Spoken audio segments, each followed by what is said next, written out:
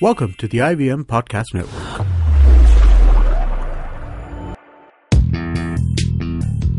This is a special edition of Paisa, vaisa. On this episode, we have Kunal Bajaj, founder and CEO of Clearfunds. Kunal has 18 years of experience in institutional equity sales, trading and risk management. This is the first part of the series where Anupam and Kunal talk about mutual funds and direct investment versus advisory investment. Okay, hi Kunal. Welcome to the show. Great to have you here. As listeners might not know, actually, Kunal and me are ex-colleagues from a fairly large brokerage firm where we spent the better part of our days trying to convince people to buy stocks in India. It's not people, but FII. So it's great to have you here, Kunal. Good to see you after a long time. Thank you, Anupam. Pleasure to be here. Thanks. I'm going to get into this entire debate that's happening in India about direct investment into a mutual fund versus something that's done through an advisor. Over the last few years, we've had this huge debate come up about how the fees that are being charged on investors like me, if I want to invest in a mutual fund, are on the higher side. It kind of reminds me of the heydays in 2007, 2008. I think when the entry load or the expenses used to be as high as 2.5%, and obviously it was misused. People would, say that they would invest 1 lakh rupees in a mutual fund and then the distributor would give a nice cash back. I think at some point of time, SEBI cracked down on that.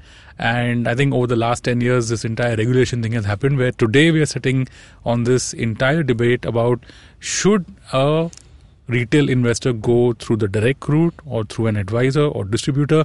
How about we start on that? What's the scene today on this? So I think to put it in one word, what SEBI is trying to achieve is basically transparency. Okay. SEBI is not saying that you should pay a distributor or not pay a distributor or pay an advisor or pay a bank, okay, right? They're not trying to judge that. Right. They're just trying to advocate for transparency. Okay. And the problem really is that when you buy a regular mutual fund, sure, most people don't realize that there is an annual commission paid to somebody. Okay. Right? When you buy a direct mutual fund, there is no commission paid to anyone, and the advisor explicitly needs to ask the customer or investor for a check for the fees for the services he's providing. Okay. Right? That's basically what people are up in arms against. Okay. So, when someone tells you no, a regular mutual fund is the way to go, right, what they're saying is that we don't think the customers will benefit from the transparency of knowing how much we charge for the services. Okay. And that to me is inherently wrong. Okay, so I'm going to just break down some terms out here. When you say regular mutual fund, it's like me, I wake up one fine day, it's the first day of my job and I say, I want to invest in a mutual fund and I say, yeah, chalo, isko phone kiya, family se pucha, ye hai apna, we know this guy, he does mutual funds, he distributes mutual funds. So I go to him and say, yaar, aise bhi chalu kara do. Okay, so that guy sits with me, offers me all kinds of services, like he'll get my KYC in place and he will fill up forms and he will probably even suggest which mutual funds to buy. I'm a complete number. That is a regular mutual fund. Am I right in assuming that?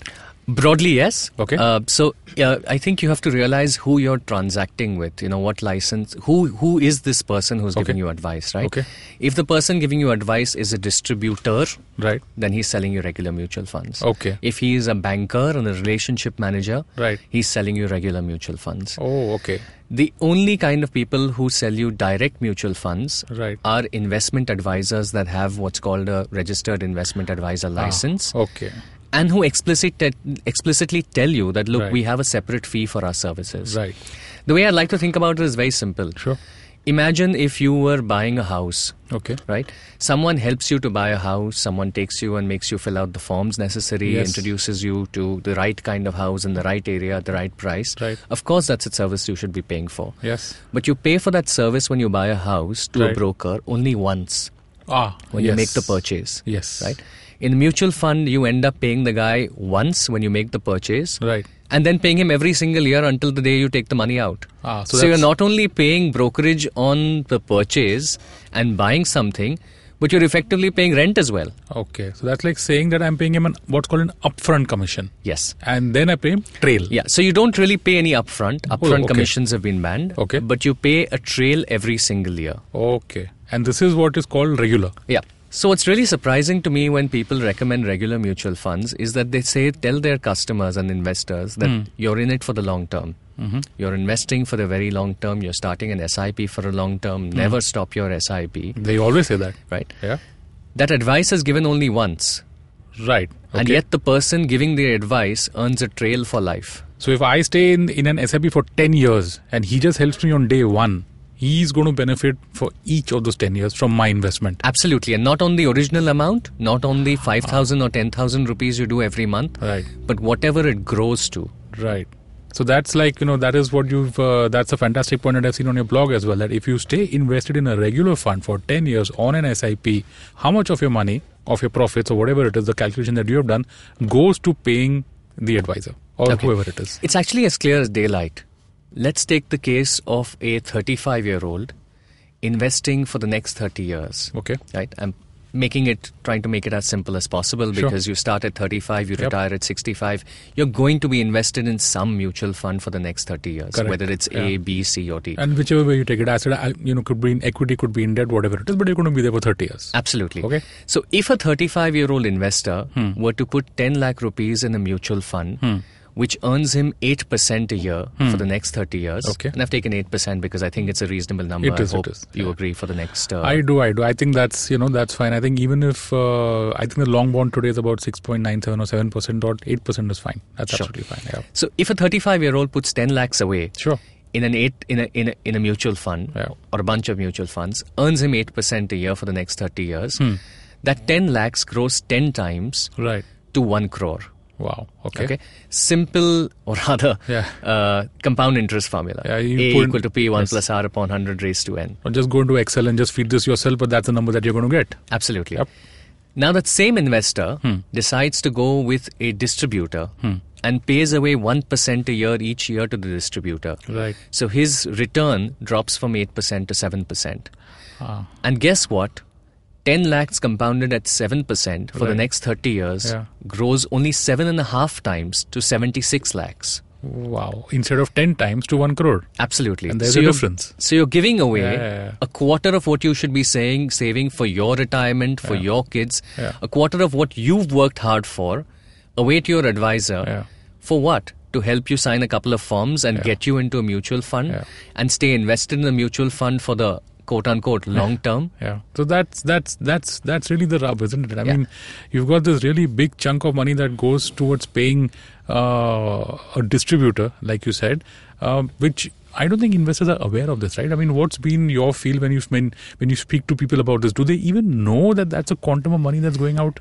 So I think distributors and advisors have done a great job, talking about SIPs, talking about the right way to invest, talking about compound interest, talking about compounding, and educated the masses about that. We've got 5,000 crores a month now coming in SIPs, which is really encouraging. It tells you that the savings culture is really catching on. Correct. Compound interest is magical, the eighth wonder of the world. Warren Buffett? Absolutely. Whoever. There are some quotes that Einstein said it, but let's leave that for a second. But don't let the magic and the miracle of compounding your returns be overwhelmed by the tyranny of the long-term compounding of your costs. Costs also go up. Absolutely. Just as your returns compound over time, your costs also compound over time. They do, of course they do. And that's what investors need to realize. Right. I think so. Yeah, I mean, I'm just surprised at how this debate has come in the last 4-5 years, which is especially the time when SIPs have gone up. Numbers were right. From what I heard, there are about 1.3 crore SIPs of an average value about 4,500 or 5,000, and that's 5,000 crores. This amount was what? At our time, 10 years ago, it was near zero. Absolutely. I don't think SIPs were even there. So then wouldn't that strengthen the distributor's case? Because he's saying this is happening because of me and my service. And if I did not give this to the last mile, to the end consumer, then, how would you get so much of fund flow into the mutual funds? Is that justified? Is that not justified? Absolutely justified. So to the extent that they have got the customer's trust, to the extent that the customer believes that he cannot do it himself, he cannot do it without any hand-holding whatsoever, I think a lot of investors are well served by distributors. Okay. But a lot of investors are also doing it themselves on bank platforms. Yes. Right? They're going to their bank, they're clicking on the tab that says mutual funds, and they're doing it themselves for convenience. Right. And there are better ways. Right. Earlier when we were talking about 15 years ago, Yes. there was virtually no way to reach a customer sitting in Vishakhapatnam or Yes. sitting in Srinagar or sitting Yes. in Kochi. Yes. If you had an office in a larger city like Bangalore or Mumbai, Yes. you had to have an army of distributors feet on the street. Correct. But guess what?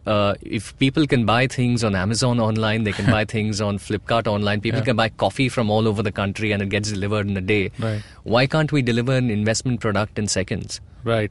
I can't argue with that. Yeah, I agree. So that was the first part of our 3-part series on mutual funds, direct versus advisory. And in the next 2 episodes, we're going to discuss many more topics like this. So stay tuned. Thank you for listening. If you have any money-related questions, you can tweet to us at IVM Podcasts or email us at paisavaisa@indusvox.com. Excuse me भैया, excuse मी, बोलिए madam. Menu में क्या है? Menu में seen unseen है, podcast है, on course है, Cyrus है, made in India, rediscovery project, empowering series, sex wax है, IVM लाइक्स है, सिंप्लीफाइड है, कीपिंग इट क्वियर है, थिंग्स एंड डेस्टिनेशंस है, माय नेबर सकरबर्ग है और द फैन गराज है। आपको क्या चाहिए?